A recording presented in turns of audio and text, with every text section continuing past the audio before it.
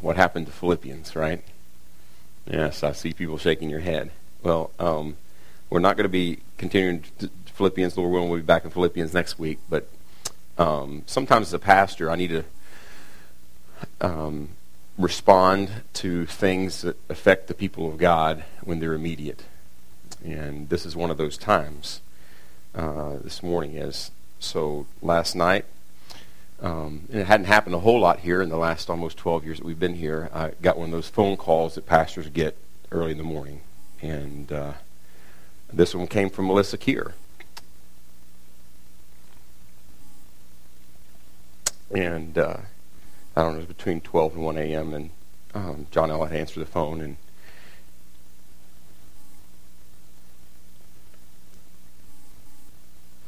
so Danny had taken Davin, their 15-year-old, to the emergency room because he had been sick all week and was having a hard time recovering from that. They were treating the symptoms, and he just wasn't getting better, so they took him to get some antibiotics. And through some tests that they did, the initial diagnosis that came back to Danny was that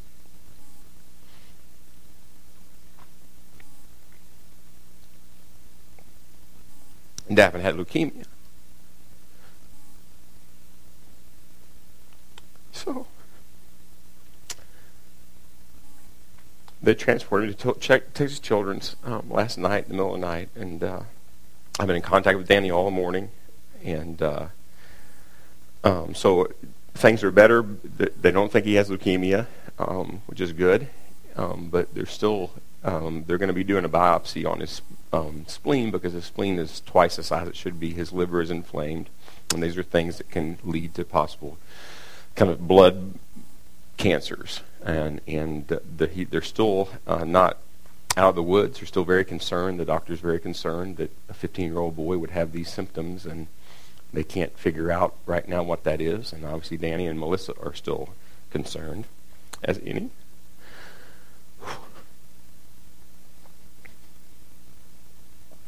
parent would be. And I thought last night as I was laying in bed, just praying, how would I respond if I heard that news about my kids? That also is possible. Davin is one of our kids. If you're visiting us this morning, just with us this morning, and you come back, these tears will probably happen again. It's just the way God's made me. Big and tough on the outside and soft on the inside, I guess. So I didn't think in light of that, and as I was praying last night, and that it'd be appropriate for me to say turn to Philippians chapter 3. Instead, I believe it's important for us to be reminded of biblical perspective when we get news like that.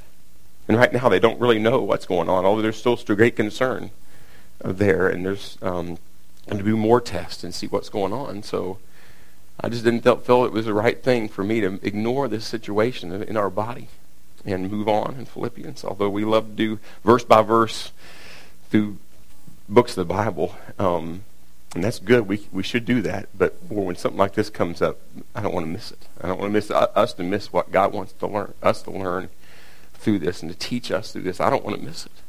And what I'm going to say this morning may not be new news to anybody in here.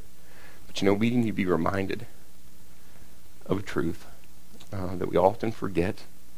And that's why I love 1st and 2nd Peter. And I've mentioned this before, that Peter uses the word remember and remind over and over and over again. There's one guy who forgot, didn't he? In the midst of great trial and possible persecution when Jesus was being taken away, Peter denied him 3 times. And I think Peter was soft to that, and he wrote those 2 epistles with those things in mind, that we need to be reminded of truth in the midst of possible adversity and difficulty and tragedy. And especially when you hear about a 15-year-old healthy young man, and it was so bad that they thought it was leukemia. So with that, I want to dismiss our children now, because I want the adults to work with them to be able to hear that, and then we'll pray and move on here together.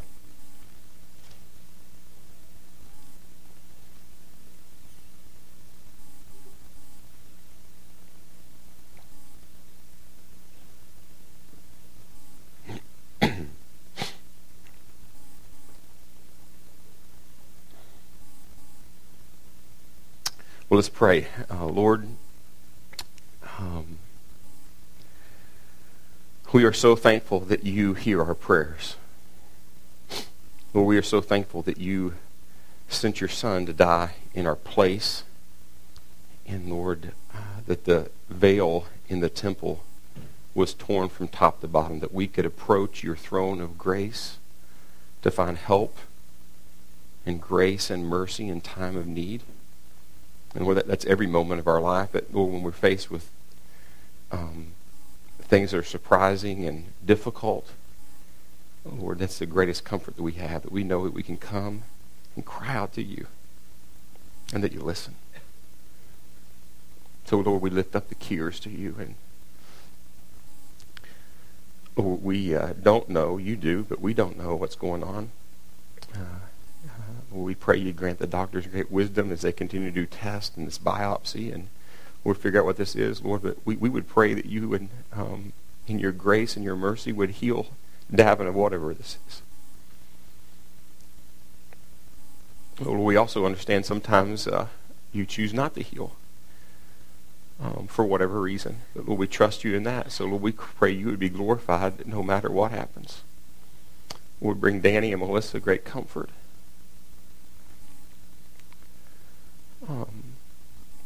And strength. I know they're tired. They're emotionally and physically spent. So Lord, lift them up. Encourage them. May they find their hope in you. Lord, as we, as a family and as a local body that is a family, Lord, I pray that you would empower us to love on our family members who are hurting, specifically the Keers. Encourage them, pray for them, meet the needs that they may have. Lord, we pray to you not as those who have no hope, but those who have great hope and trust that, Lord, you are at work. Lord, help us see you in this. Help us trust you through this. And now, Lord, as we turn to our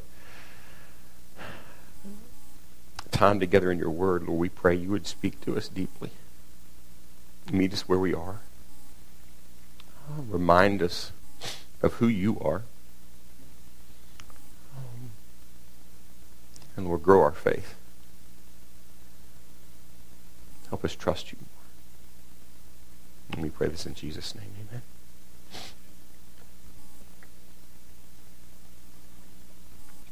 Well, just bear with me, all right? Thanks, V. I should just use my arm, but that will work too. Thanks. Yeah, you're right. I do. I've been sweating the last few times I've worn a coat, so this summer. Well, obviously the Keir family is in a storm, aren't they? And because they're part of our family here at Grace, we're in a storm. And we're called to walk through that storm with them. And many of us here have walked through storms very similar to that. Maybe different, but all of us have most likely walked through some kind of storm. Some difficulty in our life. Storms of extreme loss or pain that may have brought despair to our lives. We've lost people that we've loved to death. We've lost a job. We've had to work through a serious illness. Maybe your marriage is struggling. Maybe you have a rebellious child at home. Maybe you feel like everyone's against you. Whatever it might be, there's storms that come to our life, and we find ourselves in those storms often.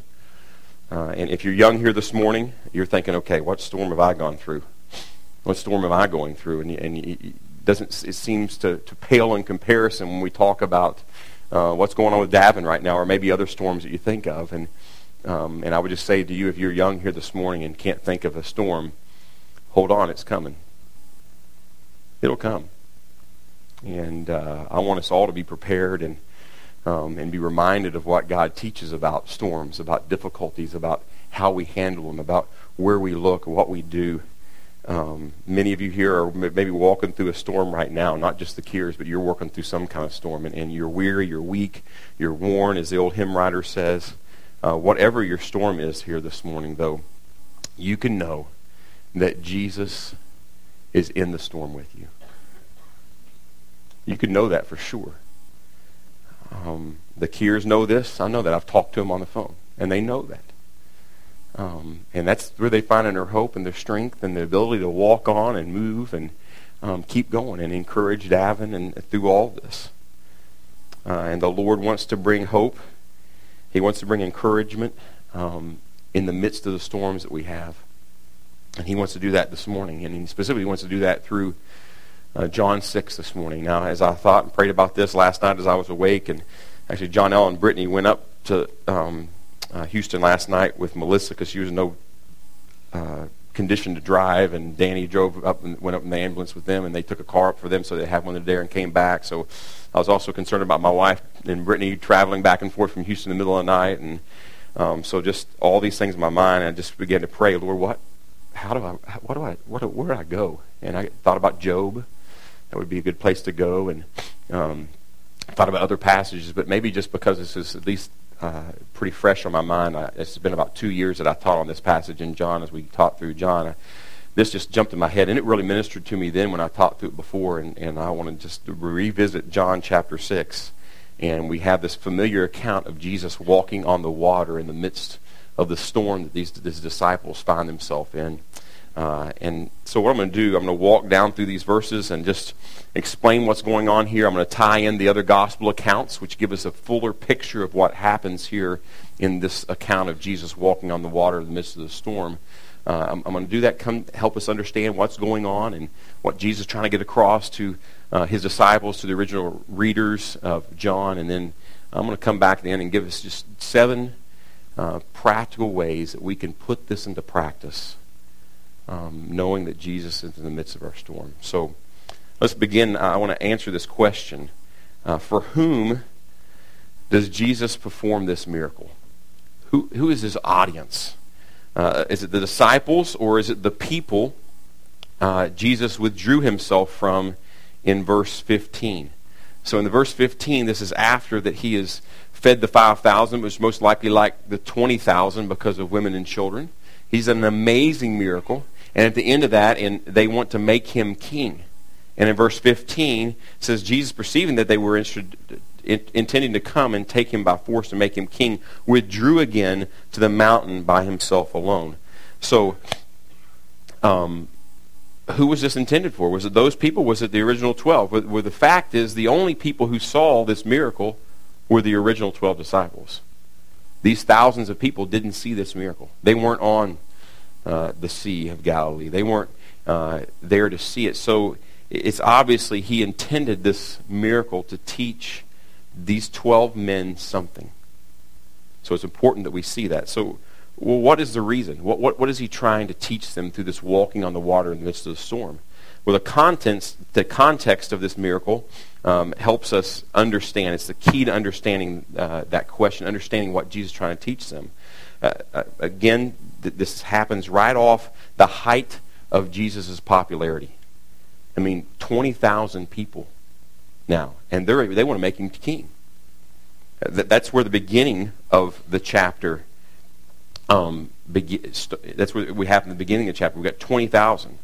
But it didn't stay 20,000. Jesus didn't want to let them make him become king.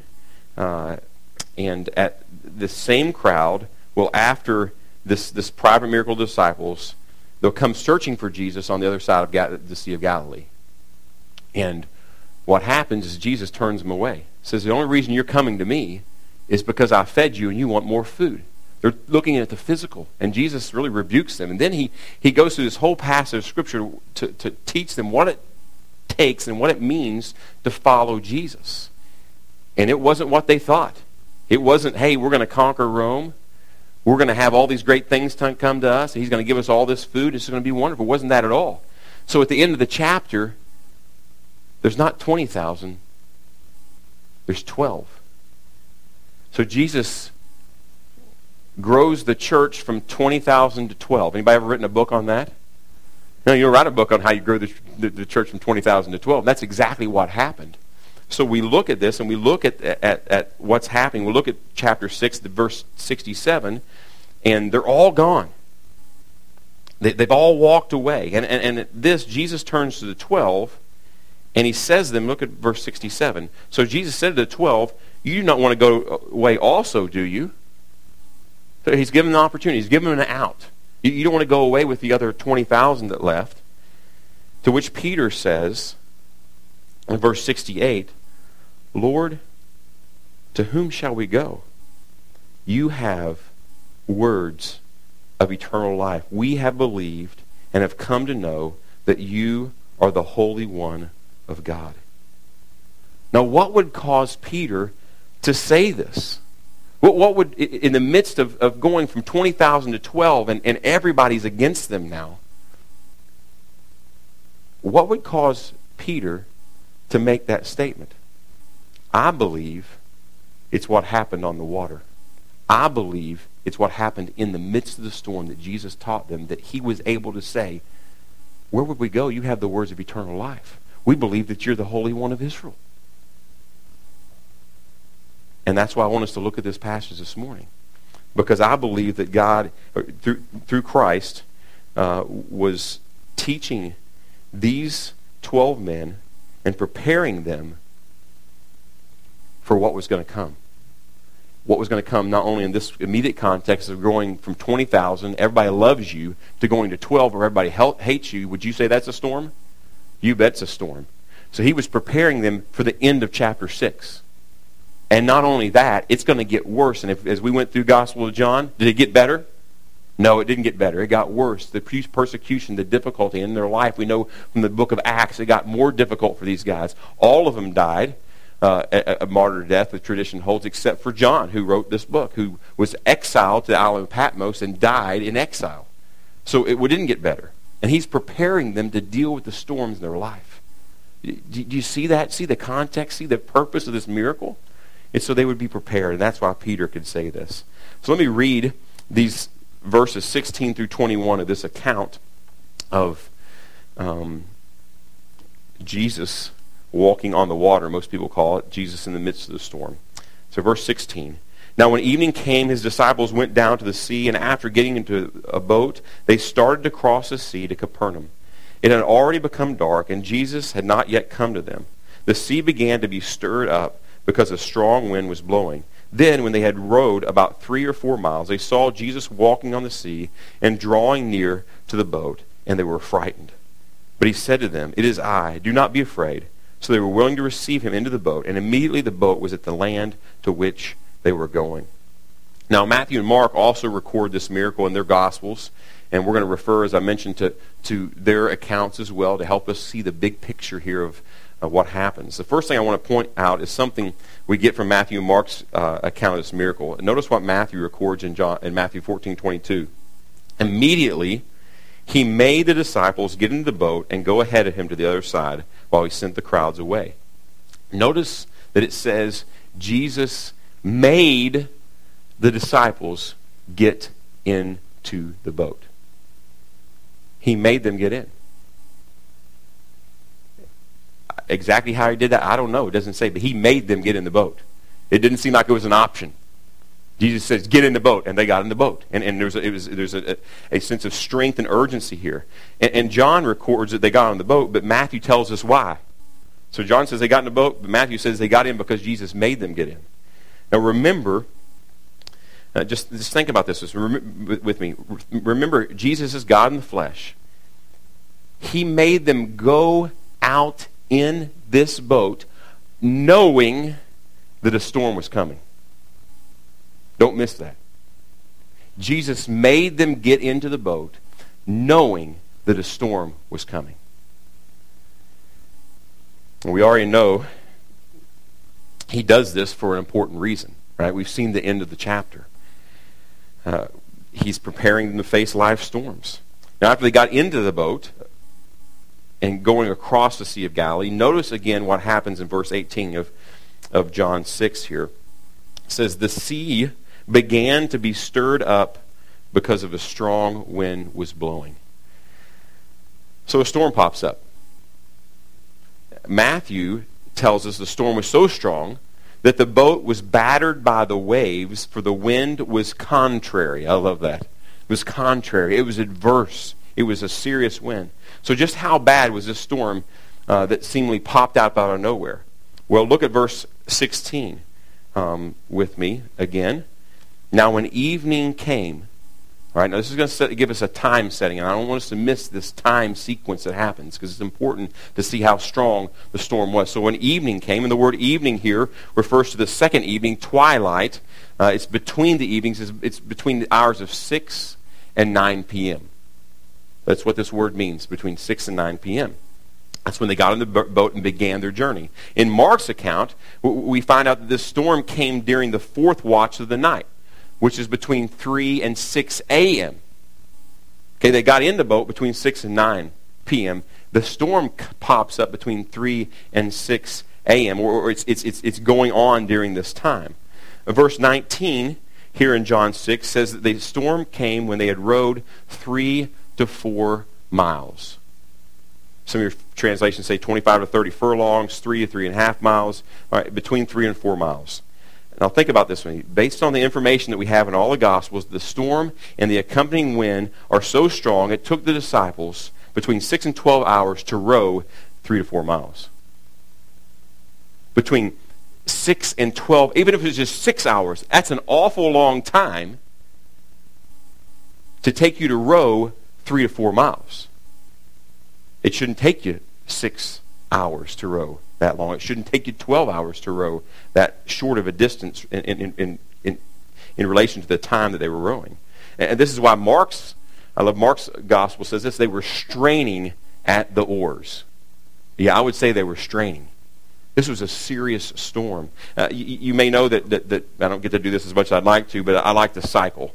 When I mean cycle, I'm not talking about motorcycles. That's called bikers, right? I'm a cyclist, and that doesn't mean fat tires. It means little skinny tires with the little skinny frames. It's probably hard for some of you to imagine me getting on one of those things. I really enjoy that and just don't have the time to do that as much as I'd like to. But here where we live, it's kind of flat. The only hills are the overpasses. There's not a whole lot of trees, and there's a really strong wind. Now, if you get that wind behind you, I mean, you feel like you could win the Tour de France. You can run out of gears. You can get going so fast. You can get on the flat. If I was in good shape, I can get going over 40 miles an hour on the flat. And then run out of gears. I'm just going like this. That's how strong the wind is. Now imagine turning around and riding into that same kind of wind. I mean, I felt sometimes like I was in a stationary bike. I'm going nowhere. Right? But that pales in comparison to how intense the wind and the storm was that these guys were in. They probably felt like they were going nowhere. To row that hard. And these guys were fishermen. They were pretty stout. They weren't non-athletic or weak physically. They were strong men. And they were going after it that long. That's how intense this storm was. Now the Sea of Galilee was known for strong storms. Listen to one person's description about these storms. The Sea of Galilee lies nearly 700 feet below sea level in the Jordan Rift, while the surrounding hills rise abruptly about 2,000 feet above sea level. The sharp drop-off, nearly 3,000 feet from the tops of the hills to the surface of the lake, creates ideal conditions for sudden, violent storms for which the Sea of Galilee is notorious. The cooler air rushes down the slopes and strikes the surface of the lake with great force, churning the waters into whitecaps and creating dangerous conditions for small boats. The disciples found themselves in the midst of one of these notorious storms. Big storm equaled big trouble for the disciples. They were obviously exhausted, at this point, and most likely wondered if they were ever going to get to the other side. You ever felt like that? You ever been exhausted? You ever just been rowing along? I mean, just going at it in life. And you're wondering, am I ever going to get there? Physically, that's where they were in the midst of this storm. And think about this with me. If they had not obeyed Jesus and got in the boat, they would have never been in this situation. Their arms wouldn't be burning. Their lungs wouldn't be burning. They wouldn't be so weary and so discouraged that they're never going to the other side if they would not have obeyed Jesus and gotten in the boat. If they would have said, we're not getting in the boat, they wouldn't have gone through that, would they? Let me say this. Just a little side note here. Obeying Jesus does not always mean there will be smooth sailing. And we cannot forget that. Obeying Jesus does not always mean there'll be smooth sailing. Sometimes it gets more difficult. So we see the disciples are in big trouble in a big storm. So where is Jesus when they find themselves in this trouble? Well, where's Jesus? He sends them off in this boat, knowing the storm's coming. They're rowing like mad for all these hours. Seems like they're going nowhere. Where is Jesus? Well, the last time we saw Jesus, he was, and Mark tells us, he sent him off and he went up on a mountain in Mark 6:46, and he's praying. I wonder what Jesus was praying. Now, I believe the context from all of the gospel accounts of this is that his prayers included the disciples. After all, he had sent them out into the storm. And we know the end of chapter 6 of what he's trying to teach them. So that Peter can say, I believe that you're the Lord, you're the Messiah, you're the Son of God, you're the Holy One of Israel. I believe he's praying for the disciples. He had not forgotten about them. Instead, he was praying deeply for them. And now look what happens in the midst of the storm in verse 19. They saw Jesus walking on the sea and drawing near to the boat, and they were frightened. So at just the right time, when the storm looked as if it was going to engulf the disciples, Jesus shows up. Isn't that good news?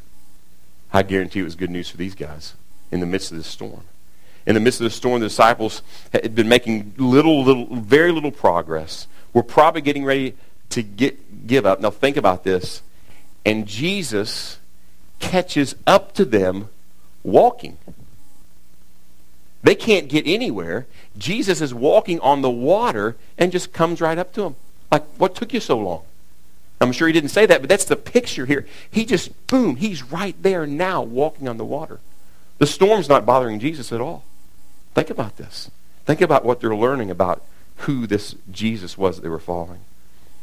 Many have tried to explain this whole walking on water miracle away over and over again and say he was walking by the water, not on the water, which the accounts in the Gospels do not allow you to come up with that conclusion. You've got to come up with something other idea than what they come up with, saying he was just walking by the water. Because Matthew 14:24, look what it says. The boat was already a long distance from land. And Mark records in 6:47, the boat was in the middle of the sea.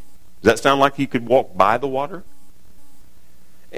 It was if Jesus was only walking by the water on land, they would have never seen him through the storm. It's too far away. And plus it says in verse 19 that Jesus was drawing near to them.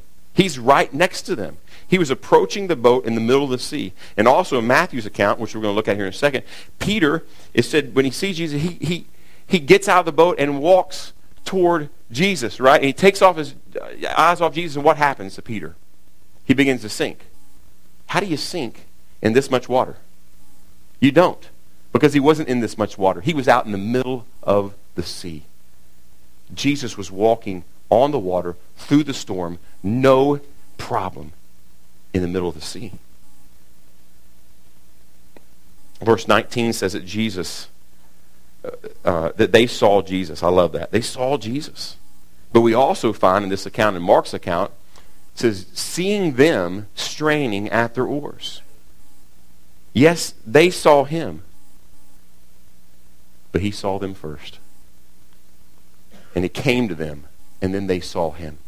He saw them, so he went to them, and then they saw him. The truth is that Jesus, God the Son, did not abandon his disciples. Instead, he pursued them. He pursued them in the midst of the storm. Verse 19 also says that when they saw him, they were frightened. Obviously, seeing Jesus calmly walking on the water and through the storm that was beating them to death, they were frightened. In another account, in another storm they actually say this about Jesus. Behold, when he calms the storm, he says, behold what manner of man is this, that even the wind and the waves obey him. And the word there, what manner of man, it's only used twice in the New Testament, another time in 1 John. Behold, what manner of love is this? But this word is the Greek word, potipen. It's just a funny sounding word, I'll tell you that. But here's what it means. Of what country? This power he possesses is foreign, is what they're saying. This is we've never seen power like this. No wonder they were frightened. Rightfully so. It was the greatest power they'd ever seen and would ever see. to have the power over the most powerful force known to man, the sea, was shocking and frightening to them, because only God could have power over the sea. And you read the Psalms, and there's quite a few Psalms that talk about God has power over the seas, over the waters. The God of the universe in the flesh was pursuing them in the storm. Now, John does not record Peter walking on the water, but Matthew does. And Peter, ever the adventuresome one, right? When you read the Gospels, Peter's always sticking his foot in his mouth. He's always stepping out there first, leading with his head, whatever. But this is just Peter. He's always jumping out. And he does here. Jesus tells him to come, so he gets out of the boat. He walks to Jesus, knowing that if Jesus had the power of the storm, he had the power to help him walk on water. And we know the account of what happens. Look what we see in Matthew 14:30. But seeing the wind, he became frightened, and beginning to sink, he cried out, "Lord, save me." Now, instead of continuing to trust in Jesus, I mean, everybody gets on Peter. Oh, a little faith, Peter. It's kind of like we talked about Thomas. I think we give Thomas a bad rap. At least he at least had the boldness to say something. Saying what everybody else was thinking in the room, really. But here Peter, he jumps out, and he takes his eyes off Jesus. Oh, man, what little faith. He's the only one who got out of the boat. You remember that? Where's the other 11? At least he had the faith, and he at least had trusted Jesus enough to get out of the boat and began walking. But the key here to see is that he quit trusting. He didn't continue to trust. He began to look at his circumstances. He began to look at the variables in his life, and he quit trusting. And he began to sink in the water. He quickly realized that he had placed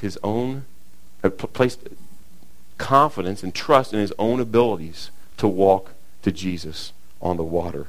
So he cried out, "Lord, save me." Then we'll look what happens in verse 31.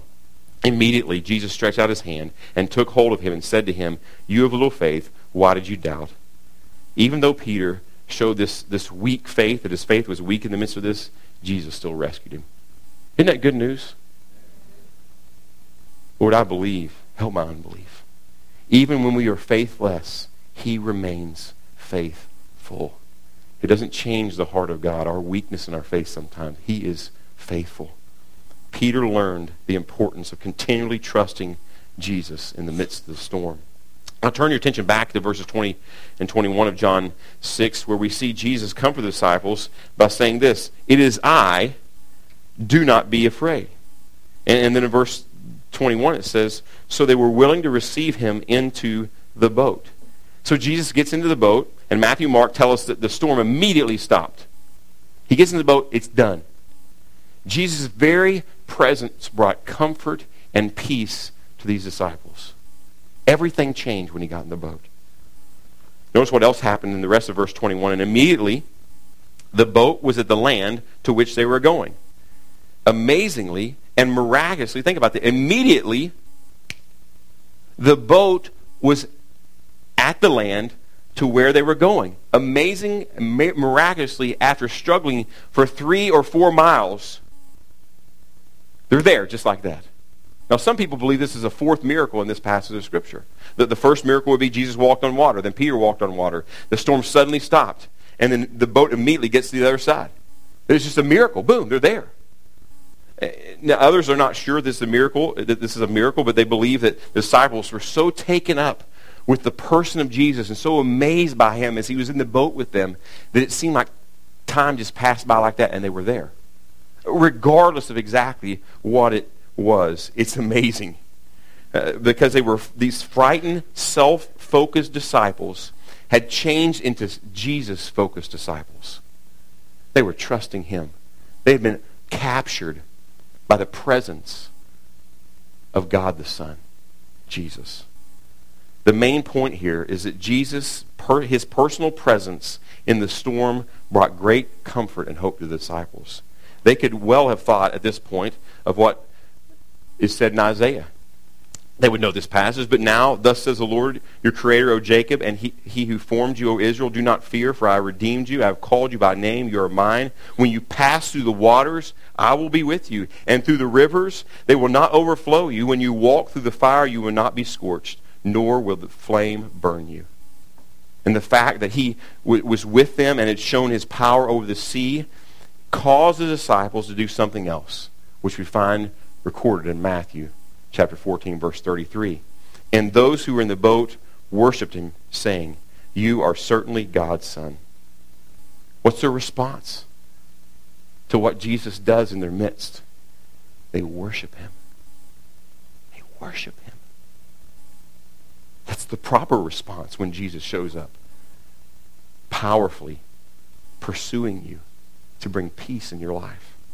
Now, there's no doubt that Jesus performed this miracle for the benefit of these 12. There's no doubt of that. You can see that just from the context we spoke about that. But just knowing that Peter cried out, you're the Holy One of God. You're the Holy One of Israel. Where would we go? But he didn't just do this for them. He did it for us too. He performed this miracle.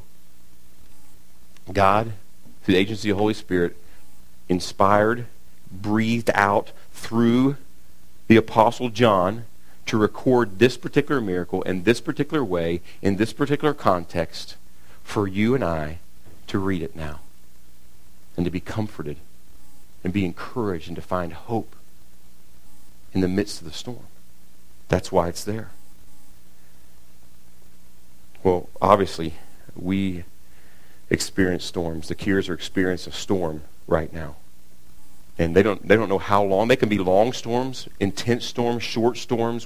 They don't have any idea what this is like right now. I mean, their day right now is waiting to find out how big a storm is this going to be. How long will this storm may last? They don't know. But one thing they do know is Jesus is in the storm. I want to give us these 7 applications here, these 7 ways that we can respond to God's word this morning concerning Jesus in your storm. Number 1, understand that Jesus knowingly places you in the storm. Just as Jesus knowingly placed his disciples, made them get in the boat, sent them out, knowing a storm was coming, he knowingly places us in storms as well. Many people believe that any difficulties in life that come, they come from Satan, right? That's Satan doing that. Any difficulty in life comes from Satan, not God. Well, tell that to Job, who God allowed Satan to come and tempt him over and over again. Took everything in his life. God allowed that to happen. So we can't say that God was not involved, can we? Tell that to the nation of Israel, where it says over and over in the Old Testament this: God tested them. God tested them. Now, does he use different agents? Does he allow Satan to be involved in that sometimes? Yes. But to say that God is not involved at all is wrong. It's not what the Scripture teaches, because the Scripture teaches that God is absolutely sovereign, meaning he rules over all. I've heard one person say that if God is not absolutely ruling over every, and you scientists can correct this, but we would say an atom is pretty small, right? We would also say that a neutron and a proton is pretty small, right? And there's probably something smaller than that, but don't tell me now, because that's about as far as I can think. But if he's not in control of every atom, every proton, and neutron in the world, then he is not sovereign. He is not God. That's how sovereign he is. He's in control of all that. Now, as we think about that and we think, okay, what about this and what about that? We begin to wonder, and people begin to, well, how about this? This bad thing happened. If he's controlling, what kind of God is he? Hold on. He's a sovereign God, and he knowingly places us in the storm. Listen to what Charles Spurgeon says about God's sovereignty. I love this quote. I've used this. It's been a few years, but just listen to this. There's no attribute of God more comforting to his children than the doctrine of divine sovereignty. Under the most adverse circumstances and the most severe troubles, they believe that sovereignty hath ordained their afflictions, that sovereignty overrules them, and that sovereignty will sanctify them all. There is nothing for which the children of God ought more earnestly contend than the dominion of their master over all creation, the kingship of God over all the works of his hands, the throne of God, and his right to sit upon that throne.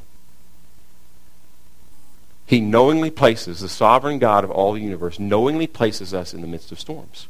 Now, the second application I want to point to, helps us find hope in the sovereignty of God and not despair. And the second one, not only does Jesus knowingly place us in the storm, we need to embrace Jesus' purpose for us in the storm. You need to embrace Jesus' purpose for you in the storm.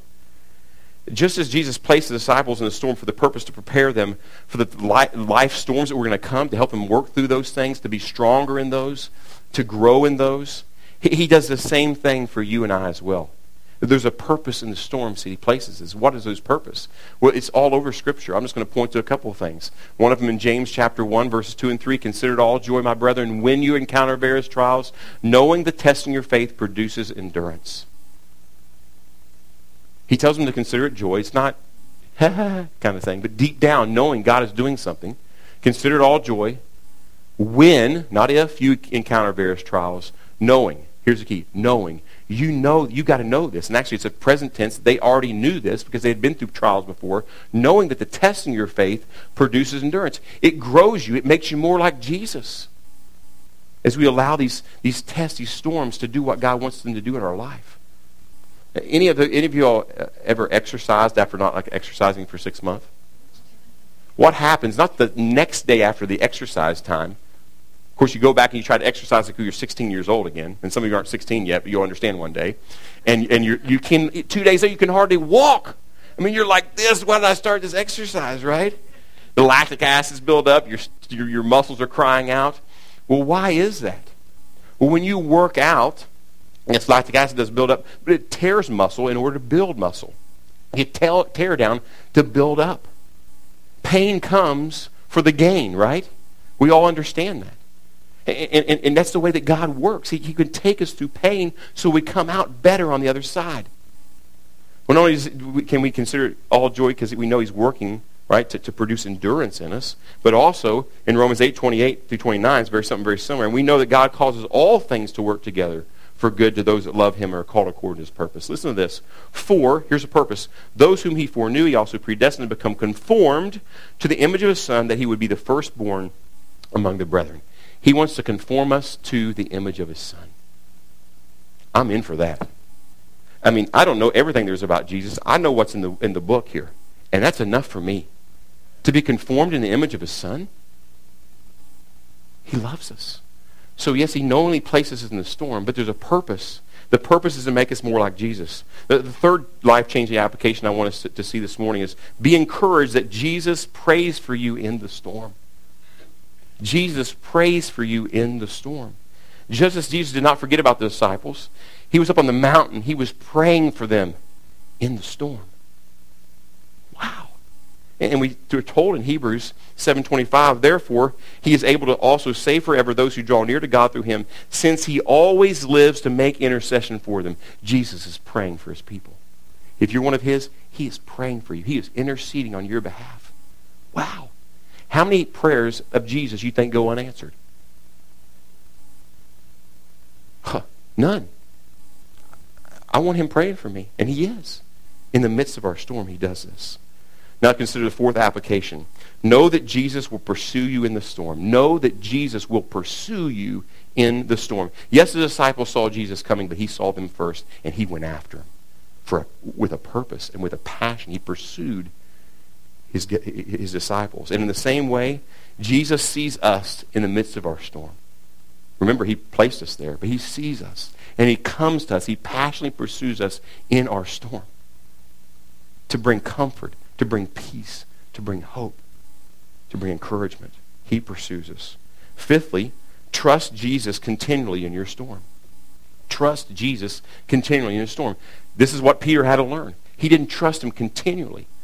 He got out. There was initial faith. There was a strong faith, obviously. But some things around him would cause him to look around and begin to trust in himself and trust in his own ability to walk on water, to walk in the midst of the storm. And often, don't we do that? We get out and we're trusting Lord in the midst of the storm, and all these variables come. And we begin to look around and we begin to look at ourselves. What do I have to get through the storm? Well, I've got this and I got this, and we find that they're insufficient to get through the storm. We need to trust Jesus continually in the midst of our storm. Sixthly, be comforted by Jesus' presence in the midst of the storm. Just as the presence Jesus' presence comforted the disciples.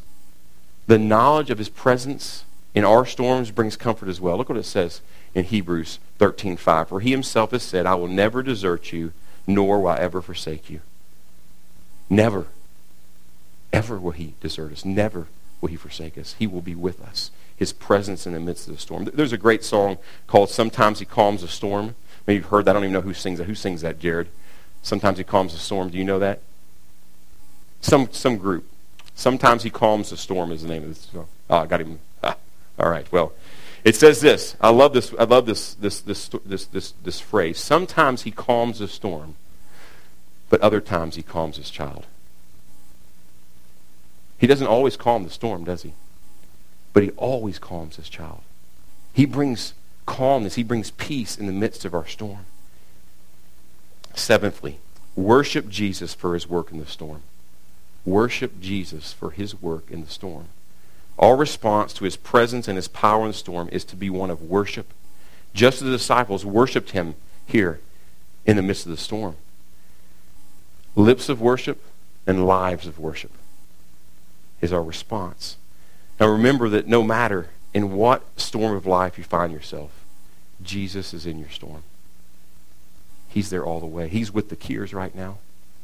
He's in their storm. And He is working mightily. Just like Daniel, or Shadrach, Meshach, and Abednego were thrown in the fiery furnace, should have been incinerated like that. And they're not. And Nebuchadnezzar looks in there and he sees a fourth person. One like the Son of God in the midst of this fire. Just like that, the Son of God is with you in the midst of your storm, in the midst of your fire, whatever it might be. He will be with you, comforting you, strengthening you, and making you more like Jesus. So in the midst of your storm, when we think about worshiping Him in the midst of our storm, cry out in faith with the words written by Horatio Spafford in the great hymn called It Is Well With My Soul. It was written, I won't give you the whole background of what happened in his life, losing his son and all his different business ventures going crazy. He lost all of his daughters as their ship sank in the Atlantic. His wife was saved, and he got a telegram, saved alone. And as he was on a ship going over to be with his wife in England, went over, he asked the guy on the ship, he said, when we get close to where this ship went down, let me know. And in the midst of that, and thinking about that, he wrote the words of It Is Well With My Soul. It's my favorite hymn of all time. And the first verse, we're going to sing it in a second, aren't we, Jared? The first verse is this. When peace like a river attendeth my way, when sorrows like sea billows roll, whatever my lot, thou hast taught me to say, it is well with my soul. What enabled him to write something like that in the midst of terrible tragedy and great loss? Because he believed that Jesus was the Holy One of Israel. He believed that Jesus was in the midst of this storm, helping him and growing him for purposes beyond what he can imagine. And He's there for us, and He's there for the Kiers this morning. Let's pray. Lord, thank You for the hope that we find in Your Word.